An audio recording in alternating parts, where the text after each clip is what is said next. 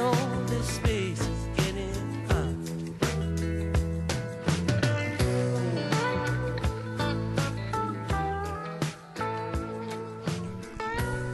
Welcome back to the Charlotte Angel Connection, the Charlotte area podcast linking entrepreneurs, investors, and the broader Charlotte community.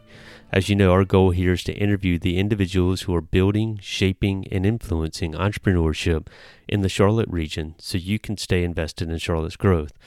Today, we've got a founder from up the road in the Durham Triangle area joining the podcast, Steve Wilcenski. Steve is the co-founder of BN Nano, which is a nanomaterials company that has been around for the last couple years. And we've all heard the opportunities that are out there with nanomaterials and what they can do to change the world that we currently live in. And Steve's got an awesome application in purifying and cleaning PFAS from water, which we'll certainly dive into. And the technology actually didn't start there. The technology actually started in an opportunity to strengthen existing materials. So really cool interview talking with Steve about how they came across the idea, what their backgrounds are, how they came together, how they got started, and how they are thinking about multiple business lines down the road. So really cool concept. Thoroughly enjoyed the opportunity to get to know Steve, talk a little bit more about nanomaterials, talk a little bit more about cleaning water supplies and whatnot. So really good interview. Hope you enjoyed today's edition of the Charlotte Angel Connection. Steve, welcome to the show. So excited to have you on today. We're going to have ourselves a fun little time here this morning. It's a pleasure being here. Thank you for the opportunity. Thank you. Yeah, no. So Steve, as you know, we like to get started here with just kind of a softball question, get the juices, the creative juices flowing a little bit. So if you could do us a favor and give the audience a little 60, 90 second or longer, if you choose, background on yourself and the company. Sure. So I'm from North Carolina. I did my undergrad college at NC State. Got a bachelor's in material science and engineering. When I graduated, I had more questions than when I started. So I went back to grad school and I ended up actually with a chemistry degree from Clemson University, a master's in chemistry. And then from there, I went to work, and I was pretty fortunate that I've had some pretty interesting jobs. The first opportunity I had, I went out to the West Coast and started making solar cells for satellites.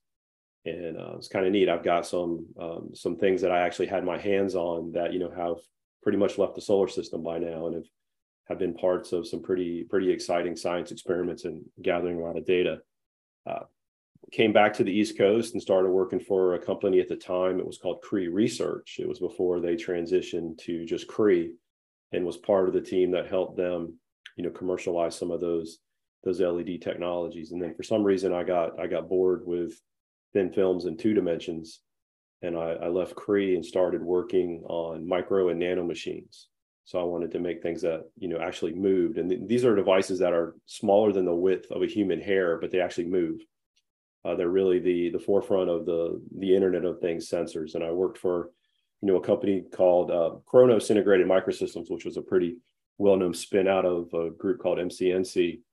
And then that transitioned over the years and became a company called MEMSCAP. And I ended up being the president and general manager of that MEMS business unit. And during that time, they also sent me back to school. So I got an MBA from NC State. And it was there where, I realized that even though, science and technology is tough, dealing with people, was even more of a challenge. And over the years with the people that we knew, we wanted to take on an opportunity of starting a business on our own. And then in 2016, along with my business partner, we formed the company BN Nano, which is it's a nanomaterials company. And we formed that from the perspective of process engineers who wanted to grow a business. So it had been our belief that nanotechnology had overpromised and underdelivered. And we thought we had a fundamental understanding of why, all the way down to the material science of things. And when we, had a good idea of what we wanted to make, a new type of nanotube, we had an idea of how to do it. We were fortunate that we knew some angel investors that we had worked with in the past, and they gave us some seed money to get started. And in January 1 of 2017, we moved into our manufacturing facility in Burlington, North Carolina. And, we've been producing things ever since. So it's been a pretty exciting ride. I've been fortunate to be part of successes and failures, and, learned a lot along the way. Yeah, no. So a lot to unravel there.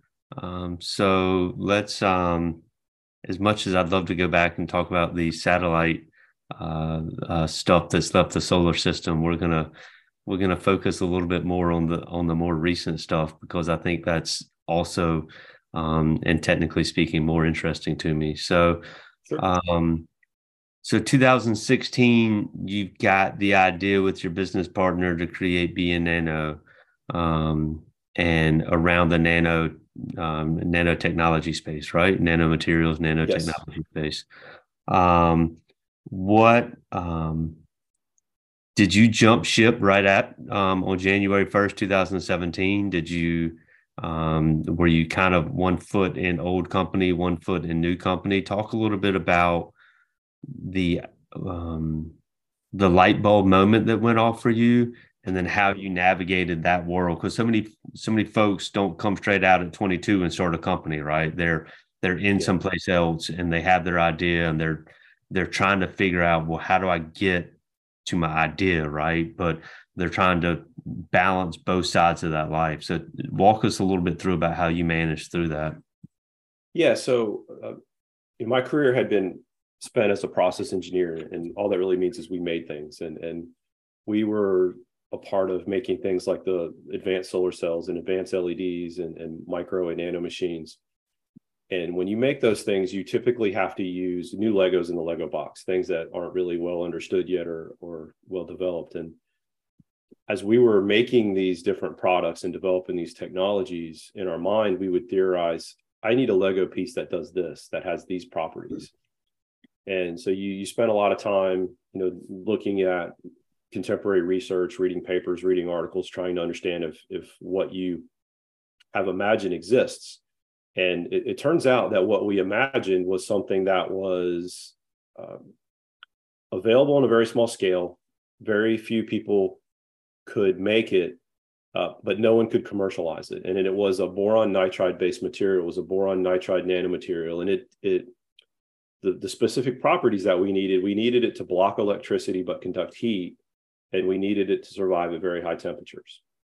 And that is something that is desired for things like electronics and other activities. But it wasn't there. So that caught our eye. Probably 2014 is when my business partner Jason Taylor and I, just started talking about things at lunches, over coffees, walking around parking lots, at our kids' swim meets, those kind of things. And we got to the point where we kept talking about this one thing and all the crazy things we could do with it. And then we advanced that conversation to, well, do we think we could make it? And then what we thought was, well, look at what we make now. Some of the really complex materials and products that we've helped develop and produce. And all this is just a boron and a nitrogen atom combined in a special way. How hard can that possibly be? So we very naively thought this is something that, we could very easily figure out how to do.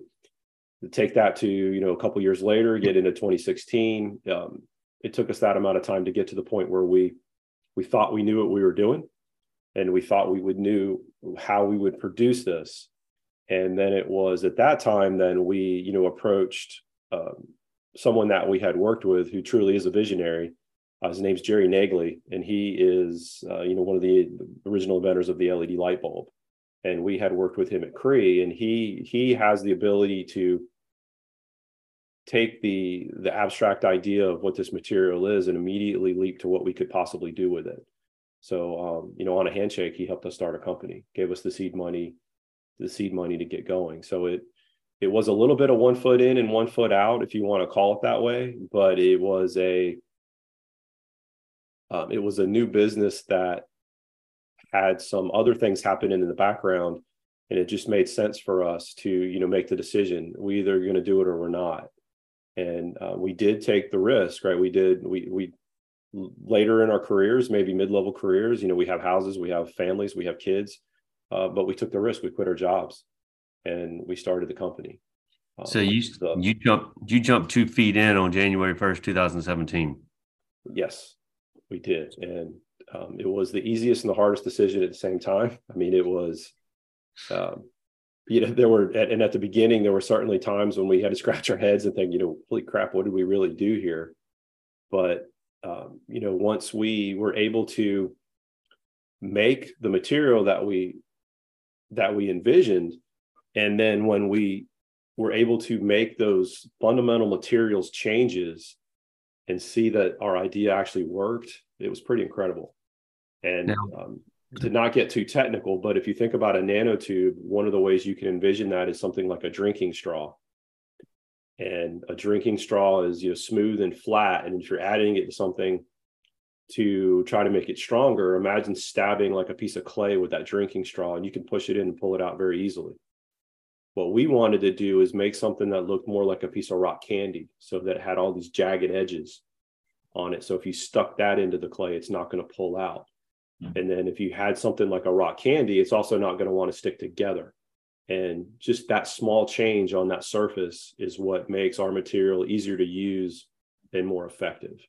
And that was how we designed it from the beginning. And then actually being able to take a design and do what you thought you were going to do and have it work the way that you hoped it would is actually, it's pretty incredible, and it doesn't happen that often.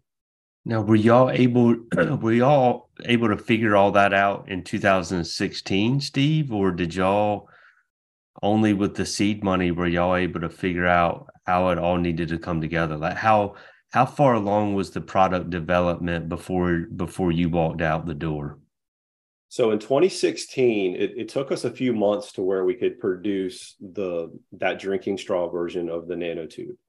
So our first goal was, can we just make that nanomaterial in general? And so 2017 is probably the vast majority, at least up until probably November, that's what we worked on. And then once we were able to, I don't want to say perfect that, but once we were able to reproduce that, that's when we sat down and really started to try to develop that surface change, having that irregular surface. And it was around January or February of 2018 that we were able to reproduce that enough and have enough information of how we did it that we could actually apply for the patent to cover that morphology or that shape. Okay. So it was probably, almost a year and a half to get from the conception of the idea on paper to actually having this new material that we could produce. Okay. So you jumped ship well before the proof that you could produce it. Oh yeah. All we had was a theoretical idea of what type of equipment we would use and how we would make it. And our goal from the beginning was to invent as little as possible. So what we did is we took equipment that was used for something else totally and repurposed it just to try to do it a little bit quicker and a little bit faster. But yeah, when we quit our jobs, we had never even turned on the power to our factory. Okay. That's awesome. Sometimes in retrospect, it is. At the time, I don't know that I would have used that word, but yeah. It's awesome 6 years later. How's that? Yeah, for sure. So takes you a year and a half to get to a point where you can produce it. By this point in time, do you know that you can mass produce it? Yeah, I would say middle of 2018, we were very confident we could mass produce it. Okay. And it was actually late 2017 that we even started, selectively selling to different groups. The first company or the first organization that we ever sold anything to was Air Force Research Labs. And that came about through a personal connection through one of the local universities that we work with. So it was they reached out to us to see if, we could really produce the thing that people have been looking for. And it was shortly after that, we started to tell the world, because we did for the first 18 months or so, we really didn't tell anybody what we were doing. We've been very careful. And one of the philosophical things that we believe is that there's things that we believe, there's things that we think, and there's things that we know. When we started the company, we believed we could do this. After about a year, we thought we could because we had more data. It wasn't until we could reproduce this and we knew with absolution that we can make this repeatedly that we wanted to start telling people. The last thing that we wanted to do, because we've experienced this from the other side, is to tell people we can sell this to you and it will work, and then have them place an order and have to at that point figure out, well, can we really do it? So we were quite cognizant of that. So it was probably 18 months before we were comfortable enough to tell the world that here we are. Okay. But you started having conversations with folks about, hey, we're trying to do this. And that started to lead to some sales as you were able to then go back and say, hey, we're no longer trying to do this. We actually are doing this. And these are some practical applications that we think it might fit within your wheelhouse. Is that right? Yeah, and where we're located in Burlington, North Carolina, which is not far from. It's a collaboration between North Carolina A&T and the University of Greensboro. They have the Joint School of Nanoscience and Nanoengineering, and it's an organization that followed sort of what the Nano Center and the Nano facilities in Albany, New York did, and it's a way for small companies to join this group and be able to use their equipment and the resources on campus. So from day one, we joined there. So we were often on the campus collaborating, or at least communicating with professors and students about what we're doing. And that's where the first seeds got planted. And as some of those students graduated and moved on, one of them went to AFRL and knew some folks there. So when they came up with, well, what we really need is a boron nitride nanotube. And he said, I remember this small company right by the school where we were. Let's contact them. So that's really where it all started. And it starts, even though we're technical, like I said, it does start with those relationships with those people. We took the time to, involve other people around us to give them at least information about what we're doing and to listen to the things that they were researching in and doing, so that we understood if it was something that we could support or help or improve. And that's really where that, if you want to call that biz dev or some of that marketing, actually started. Yeah. No, that's awesome. So, oh man, so you've got a product that you can produce at a great enough volume to drive sales. How hard is it to sell something like this, Steve? I mean, it's a broad use case, I think, right? Is applicable in a lot of different ways. And it's challenging. It's hard. Yeah. So what nanomaterials are is they don't really do anything on their own.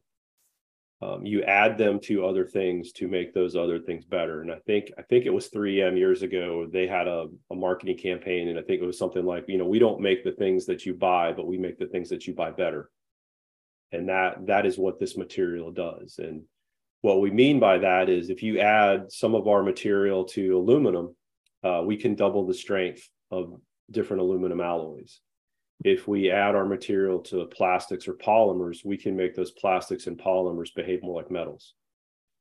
So we can add it to ceramics and other materials to do things that you really couldn't do before. It can make things protected against fire, against corrosion, and other things. So what we have to do to sell this is you have to find companies and organizations that have a product that is sufficient, but maybe not perfect for their applications. And it's a little harder than that, even because nanomaterials are hard to use. So you also have to find an organization or a group of people that are comfortable handling nanomaterials to mix things in. Ultimately, if you're adding something to a product that already exists, that typically means you're going to add a little bit of cost. So you also have to be able to articulate to them, yeah, your product might cost a little bit more, but it opens up so many additional capabilities that you're either going to save money or you're going to be able to do more. With something like the aluminum, it's easy to have that conversation, because if we can double the strength of aluminum, then you can use half as much. So if that translates to, say, a rocket, then you can have a rocket that weighs half as much, which means it costs less to lift off, or we could have more payload on there. So it's a challenging conversation, requires finding the right people. And when we started the company, we naively believed that just having the material would be enough. And then what we quickly found out, and a lot of that had to even do with when COVID came about, was what we really need to do is go ahead and mix our nanomaterials into different products so that we could give that to our customers, and they don't have to know anything about nanotechnology or do anything different. They just get the benefit for what it does. What's the sales cycle like? Right? I mean, it's gosh knows for you, it has to seem like it takes decades for a sales cycle, right? But and in some regards, that's probably going to end up being the case. Yep. So it's different depending on where you're selling it into. So, one of the easiest sale or the shortest sales cycle for us would be things or organizations like universities or government labs. So those types of customers will think that they need it and they'll buy it right away, but they buy, limited quantities, just a little bit enough to do their research. That sales cycle is short, could be a couple of weeks. When you start talking to companies that are doing creative things, like one of the companies we work with is out of Texas. Their name is True Velocity, and they're working on next generation ammunition. So they're taking the brass out of the cartridge and replacing it with a polymer composite. For someone like that, it could be 6 months to a year, because they have to be educated on what our materials will do for them. They have to do some modeling to make sure that we're not going to cause unforeseen problems. Then they have to do, very small tests to see if it works before they can start even getting into the qualification processes. So it's a challenge. One of the obvious areas where we can have a lot of benefit are things like aerospace, because we can make things lighter. But when you start talking about aerospace, it doesn't matter what you sell into them, the qualification times are very, very long. So, there's challenges. And then you have to balance that between things that take a long time to qualify and things that take a shorter time, like textiles, or, things like 3D printing, where you can make something, immediately test it and get almost instant feedback. So it really is, it's a blend of, we want to have customers with short sales cycles and customers with longer, because along that spectrum, there's also different opportunities in the short term and the long term, and you got to balance that out. How do you handle that? So you've got a product that works. It's a game-changing technology and product, and you're sitting, theoretically or actually across the table from somebody that says, "Sounds good, but give us 2 years," right? Like, I mean, it does what it needs to do, but they have to delay it because of regulatory pressures or anything. I mean, that's got to be highly frustrating, right? Or I guess maybe by now, 5 years in, you're just kind of accustomed to it, but it's frustrating. And the really frustrating ones are when you find someone and they say, "We've tested it, it works great, we're ready to do it, but we just built this factory that we invested tens of millions of dollars in for this one product line. Even though you can improve that product line, we need to just run that factory for 5 or 6 years to get our money back. So we'll talk to you then." That's the ones that are really frustrating. The ones that say, "Give me a year or two," those are kind of fun, because what you can say to them is, "Well, what testing, what data, what can I do to prove to you that it works? How can I assist you?" And ultimately what happens is, when we go through those steps, we learn so much more about what our material can do, that we're not only helping that one customer, but we are potentially coming up with new product lines. And that's exactly what we did with the customer in Texas. They do injection molding. So we had to compound our material into polymers that were ultimately going to be injection molded. And the way that you do that is you'll extrude it as something that kind of looks like weed eater line, and then you chop it up into little pieces. And then as we're doing this, one of our guys had this idea, hey, that weed eater line is actually what people 3D print with.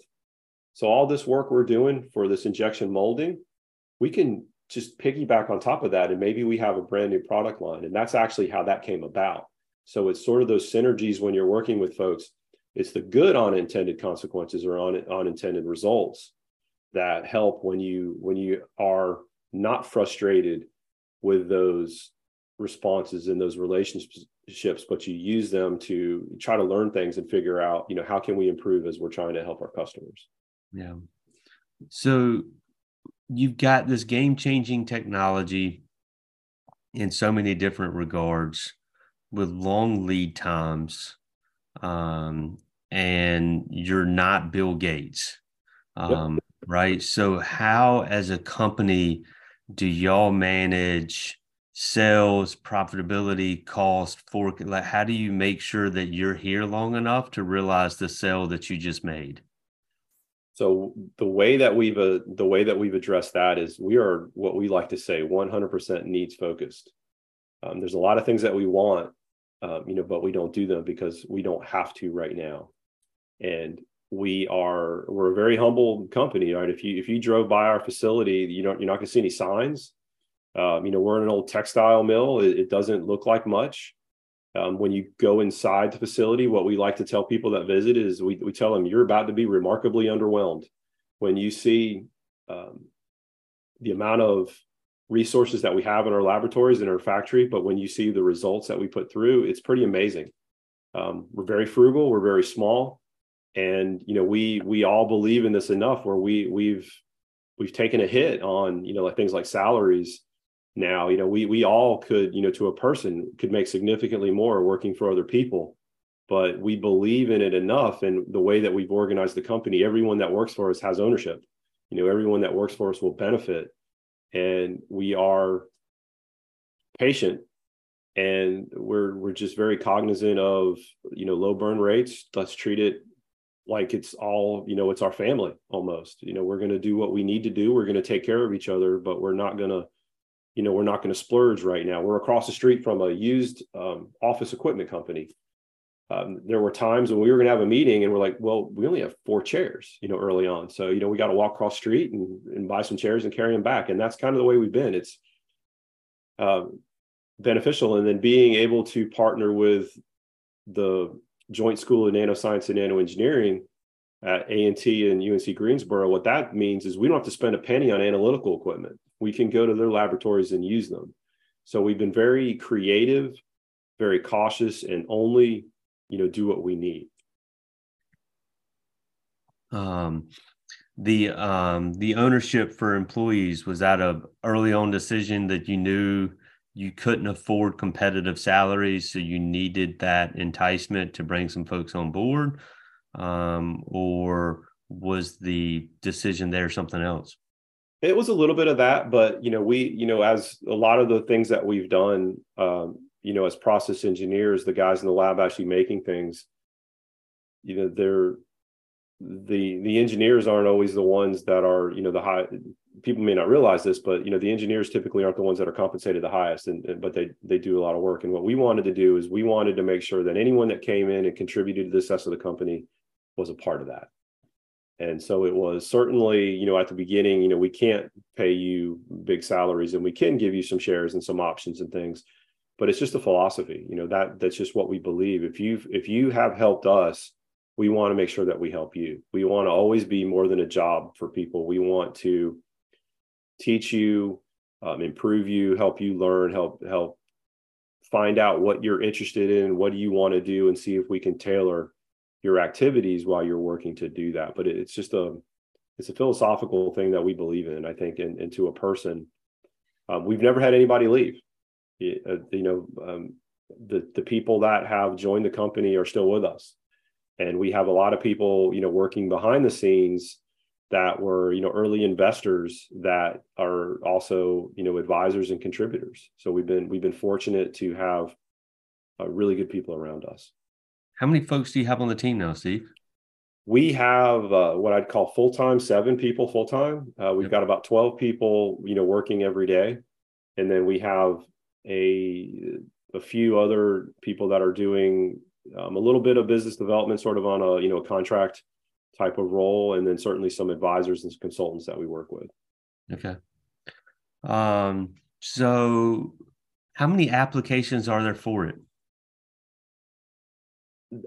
Part of the challenge that we have is it can almost sound like a snake oil, if you want to call it that, because there's so many applications. You use our material to really fundamentally do two things. You either make things stronger and lighter, or you can improve the way they move heat. So when you start talking about making things stronger and lighter, there's a whole industry or whole market called lightweighting. So if you can imagine anything that travels or anything that is carried or anything that carries things, if you can make that stronger and lighter, it works better and it's cheaper and easier to use. So that can be a plastic, that can be a metal, that can be a ceramic. And it's really unlimited with what you think about. If you can imagine any like drones that are, unmanned vehicles, even if they are, gas powered or if they're battery powered, the lighter they are, the faster they go or the more things that they can carry. We do a lot of work for, DOD for warfighters. Anything that can make them lighter or stronger, there's a benefit. So it's a whole host of opportunities there. And then to make things move heat better, now you're getting into electronics. Everybody knows if you're on your cell phone or if you're doing a video call, they get hot, right? When they get hot, it damages them. So we need to find ways to cool things better. And that's an opportunity. It goes into electric vehicles. It goes into electric grids, things like, wind farms, anything that moves, anything that has friction also produces heat. So we can help improve those things. So it's a pretty wide area of applications. And then just fundamentally because of what our materials do, you can get into things that we're really focused on now is you can use our material to clean water and to remove things from water that typically have been challenging. But it's boron nitride, and it's not a very well-known kind of material that people think about, but it's an amazing combination of two very abundant elements. Boron and nitrogen are two of the most abundant elements on the planet. When you put them together, it does some pretty amazing things. So you mentioned it, so let's dive into it for a second. It has the ability to clean water in ways that other things that we currently use cannot. How did you stumble upon that as a concept? So there is a lot of research for really decades that talk about boron nitride materials being able to take things out of water like heavy metals, organic contaminants and other things. And then one of the properties of nanomaterials is they have a massive amount of surface area. And when you are making things like filters or trying to remove contaminants, the more surface area that you have, the better they're going to work. So early on, we knew that we wanted to experiment with water purification. And we're in an old textile mill in Burlington, North Carolina. So one of the first things that we wanted to do just in our lab is, can we remove textile dye? Not a huge problem in the US anymore, but around the world, it certainly is. So we were able to do some pretty simple experiments, and it was kind of remarkable. You could have a beaker of water contaminated with dye, and you could put some of our material in it, and you could physically watch the color change go from the water into the powder, if you want to call it that, and see all of that color get absorbed by that powder. And we thought that was pretty cool. So the next thing we did is we went and got some motor oil and some gasoline and poured that in a beaker. And that was really interesting. And we actually have videos of these on our website. You can actually watch it suck it up like a sponge. And, that was pretty cool. And then part of these experiments, when we were working with another university very close to us, is Elon. And a professor from Elon, who was a former EPA chemist, he said, if you guys could do oil and gas and dyes, let's try PFAS. This was 4 or 5 years ago, before PFAS was really in the news. He's like, if you can get rid of PFAS, then you've got something there, because this is an emerging contaminant that we really don't know how to get rid of. And we did experiments, and we not only showed that we could capture the PFAS, but we found a way to energize our nanomaterials using UV energy, and it actually broke the bonds of the PFAS all the way down to CO2 gas and fluorine. So we found a way to not only pull this stuff out of water, but to destroy it at the same time, which is still relatively unheard of. And if you don't know what PFAS are, forever chemicals, they are in things like Teflons and other materials that are used to make things waterproof. They're also in firefighting foams. They're in Teflon, a lot of textiles. They're really everywhere. And they've been around probably since the 40s. They don't go away. So even though people are exposed to just a little bit at a time, over the years, they bioaccumulate and they cause problems. They cause birth defects. They can cause cancer. There's a lot of bad things that happen. And just a few months ago, maybe even a few weeks ago, the EPA announced that they're going to get ready to start regulating this. So people are going to have to find a way to get rid of it. And today there's not a good way to remove and destroy at the same time. And we've found a way to do that. We've proven it works, and we're looking to, get our first pilot program installed at most likely a water treatment plant here in North Carolina. So, that cell cycle, Steve, is likely going to be slow or going to be faster than the cell cycle of some of the other things that you're doing, right? I believe so. And there's a couple of reasons for that. One is necessity.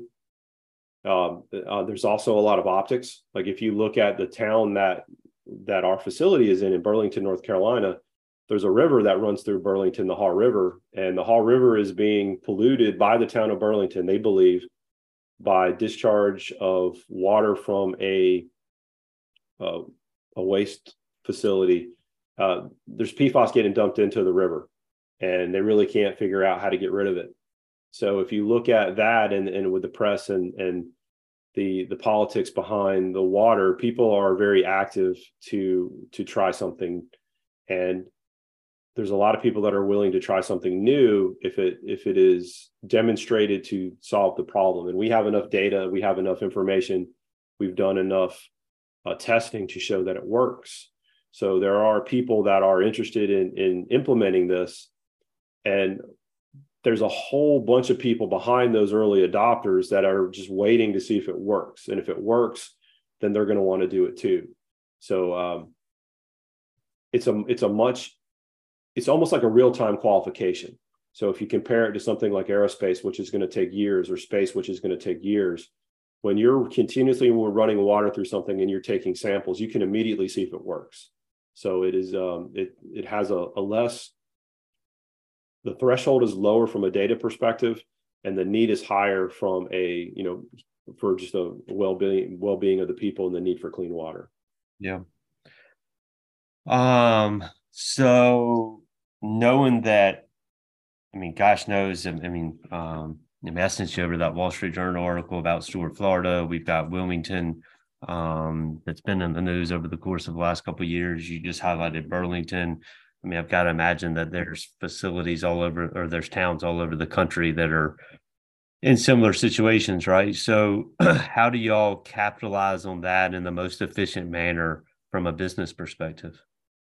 Yeah, so there's a lot of studies out there, and some of the, I'd say more of the alarming, the 83% of U.S. waterways that have been sampled have PFAS in them.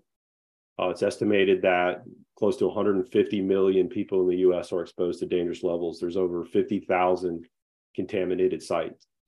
Essentially, every military base across the country has contamination. So it's a challenge. It's everywhere. It's in the rainwater. It's been found in the rainwater in the Australian outback. It's been found in Arctic ice. There are articles. One of the most disturbing to me was there's a cattle farmer in Michigan that would get sludge from the wastewater treatment plant to use as fertilizer on his farm, and that sludge was contaminated with PFAS at a high enough level that it contaminated his cows. And he was forced to, destroy some of his cattle because of these contaminations. So you're right, it's everywhere. But how do we do it as a small company? Well, we were very interested in also working in our own community. So knowing that Burlington, the town of Burlington, has this problem, which is where we are, we wanted to start there. And, through kind of a grassroots effort, we reached out to the city of Burlington. We had the mayor come visit. We had the city planners and managers come visit. We explained to them what we did. We met with our North Carolina representatives. Representative Rydell from North Carolina has been a tremendous help to us, to giving us help and information and giving us ideas of how we can put together a proposal to try to get funded. And with all of our local resources, that's where we're starting. And we're hopeful that, we can start locally, which can help the town of Burlington. It can help the Haw River. It can help the people around us. And a North Carolina company solving a North Carolina problem that can literally help change the world. It's pretty cool. If we can, make money doing what's right, and what we kind of believe is a conscious capitalism, that to us is really exciting. And we're very motivated, and we've been spending a lot of time and a lot of effort to get a first pilot initiated. That's awesome. So a separate division within the same company, or how will that be treated? It was for about the last 9 months or so. And then we've made the strategic decision really just in the past few weeks that we're actually going to spin this out as its own company. And, we're going to do it in such a way. We're following kind of what we did with BN Nano. And when we started BN Nano, it was literally funded by friends and family. It was by people that we knew. And then we did a crowdfund. BN Nano was actually, I believe it was Will McGuire out of Incolo told us this, that we were actually the first North Carolina company to raise $1 million crowdfunding. Yeah. So we've had a lot of success. And not only did we get investors that way, we ended up having a lot of people help us through the crowd. So we're going to kind of follow that blueprint that we did. We're going to spin out this company, 100% BN Nano, 100% wholly owned. So if you helped BN Nano grow, you will automatically participate in this new organization, but we're also going to do a little bit of a crowdfund for this, and, humbly start this company like we did in the past to get to that first pilot. And then, once we show it works, we think the growth opportunities are phenomenal. When did you do your crowdfund? We did our first crowdfund. So we won BN Nano. We were fortunate that we participated and we actually won we were the Platinum Award winners for the Pepperdine Most Fundable Company competition. Huh. And after that is when we bridged to get into the crowdfund. Part of the folks at the Pepperdine School were associated with the Net Capital portal for crowdfunding. So in 2020, when we won the Most Fundable competition, we were introduced to some of the crowdfunding folks. And so we launched our first one in 2020. Okay. And it was during that campaign that we raised $1 million. We did a small one last year just to kind of bridge so that we could actually do some of the work with some of the polymers and waters. But we've raised a little over 1.25 million crowdfunding and a little over 2 total. So to date, BN Nano has about 3.25 million in as a company. And then we're looking to, do a smaller raise for the water. We don't think we need as much to get this going. Okay. And the water can be scalable and profitable, but you'll still, if it works, you'll raise more capital in the future to take it to the next level and roll it out to as many municipalities and treatment plants and everything else as you can. If we need to, some of the modeling that we have could suggest that the way that so if you look at, we use, there's a plant in Wilmington that we use as a baseline. They spent about $40 million in capital to try to address PFAS.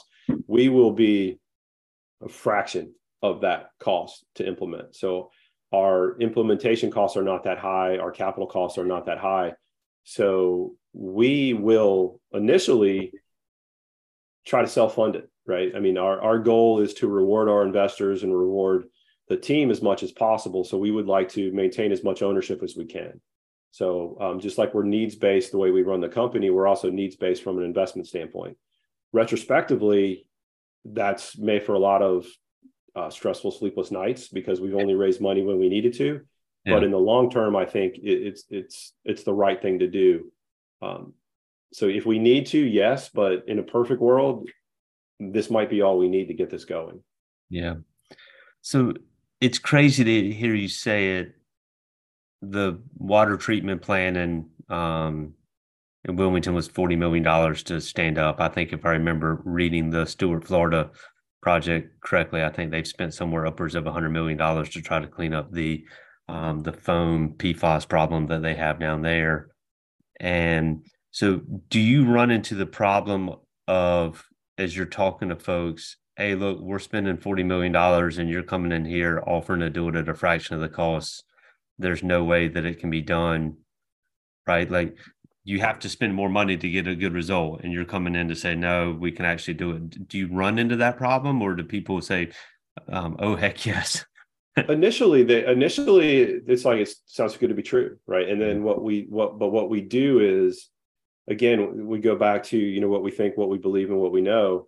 We're at the point now where we know it works, so we can systematically walk them through the technology, the data, and show them that it not only worked at this scale, but then we explain to them what we're doing, how we're piggybacking on existing technologies to implement it on the large scale. Once you have those conversations and you build that, that trust relationship and have, full disclosure questions back and forth, then it gets to the point where, okay, it makes sense. And there is a necessity and almost a desperation to try to solve this problem right now. And having that necessity also kind of breaks down that not invented here barrier, or it wasn't my idea, so I don't want to implement it type of thinking. So what we found is people have been very receptive. It's not a science project. We know it works. So you're not funding an experiment. It's actually a solution. And, we're even confident enough to do this. So, we'll for like the first pilots, we'll cost share probably a significant portion just to show it works. We'll do whatever we need to do to get it started, because it will help grow our business in the long term, but it's also just the right thing to do.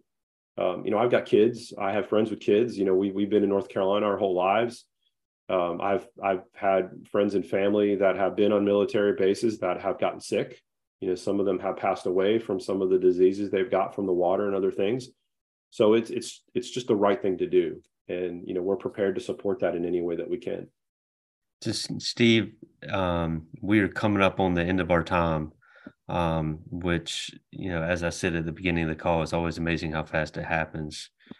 You've got an amazing, again, I've said it multiple times, so I feel bad about saying it, game-changing solution here in a lot of different ways. When will you be able to stop looking over your shoulder and knowing that it's gained the traction that it needs to do the things that it can do to make the world better? I think part of just loving what we do and love finding new ways and new things to do with our materials, we often don't kind of look back and see what we've done, if that makes sense. Before the water, a lot of the things that we were working with are things that are more challenging to describe and explain. So yeah, if you can make a 3D printed bulletproof vest that perfectly fits a soldier and can protect them, that's really cool for the few people that use it, but it's harder to feel like you've changed the world. The water for us is sort of this seminal moment or this thing that we believe that this fundamentally can change the world, right? We really can get rid of this problem. And I think for me personally, that will probably be the only time that we'll be able to sit back and have everyone understand and agree that it's not just cool. It's not just that, it's nano. It's not just because you have a couple patents or because maybe you're a profitable company now. But at that point, I think we'll be able to say we really made a difference. And if we can clean up, like Wilmington they have a big problem there, right? If we can help a town like Wilmington or a town like Burlington, or just any of these other, smaller towns that one of the reasons they're not able to grow is because they have bad water, that would feel really good. And the rural communities in North Carolina, they've had hard times over the years as some of the old other industries have left. And if we can do this by growing our business in small towns like Burlington, maybe even a town like Yanceyville or some of these smaller areas, that's when I think we'll finally be able to take a breath and say, we actually did some good. Yeah. So Steve, what's the best way for folks to reach out and help you out, right? So you've got a cool product. You said earlier on in the conversation that relationships are what build the business, right? Yeah. You've got a really cool technology, but relationships are what gets it over the finish line, so to speak. So what's the best way for folks to help BN Nano? How can people find out when you do go to the crowdfund route? Where will that be? Give folks a little bit of an opportunity to help you do the things that we know you can do. The easiest way is, our website, bnnano.com, general email info@bnnano, or just steve@bnnano will come to me directly. We like to respond to everyone that contacts us. It may not always be that exact day, but, we certainly will get back to you. And, we will certainly make an announcement on the BN Nano site that we're, spinning out the new water company. And when we start the crowdfund, that should be, probably right after the 4th of July is what we think our timing is going to be on that. So probably by the time this comes out, it'll be live. But we are, again, we believe in relationships and people. And we've been very blessed and very fortunate that a lot of what we've been able to accomplish are because of the people that we've met and who those people have introduced us to. So we don't take any introduction for granted. We don't take any relationships for granted. And, we'd love to hear ideas from people. So yeah, just reach out to us. Just steve@bnnano.com will come right to me. And then I would say, just keep an eye on the website. We are going to ramp up our social media presence. LinkedIn, we'll start doing, we've recently started on Twitter and some other things, but all of those, all that information is right there on our front page on the BN Nano, bnnano.com. Well, I've thoroughly enjoyed spending the last 50 minutes here with you, Steve, learning more than I already knew about the company and your background and whatnot. At some point in time, we'll have to sit down and shoot the breeze, and you can tell me about all the cool satellite stuff that's outside of our sphere. Yes, sir, for sure. Yeah. So anyways, congratulations on the traction so far.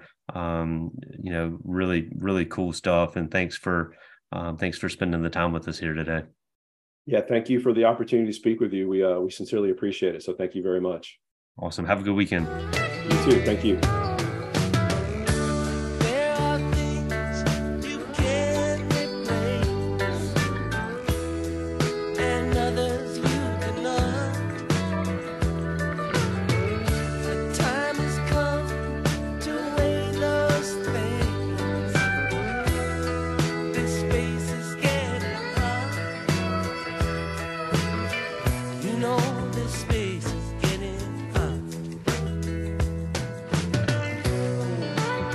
Bissett is the owner of and an investment advisor representative of Portus Wealth Advisors, a registered investment advisor.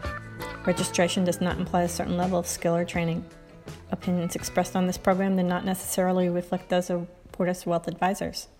The topics discussed and opinions given are not intended to address the specific needs of any listener. Portus Wealth Advisors does not offer legal or tax advice. Listeners are encouraged to discuss their financial needs with the appropriate professional regarding your individual circumstance. Investments described herein may be speculative and may involve a substantial risk of loss. Interest may be offered only to persons who qualified as accredited investors under applicable state and federal regulation or an eligible employee of the management company. There generally is no public market for the interest.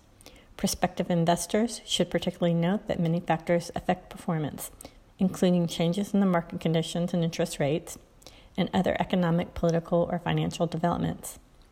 Past performance is not and should not be construed as indicative of future results.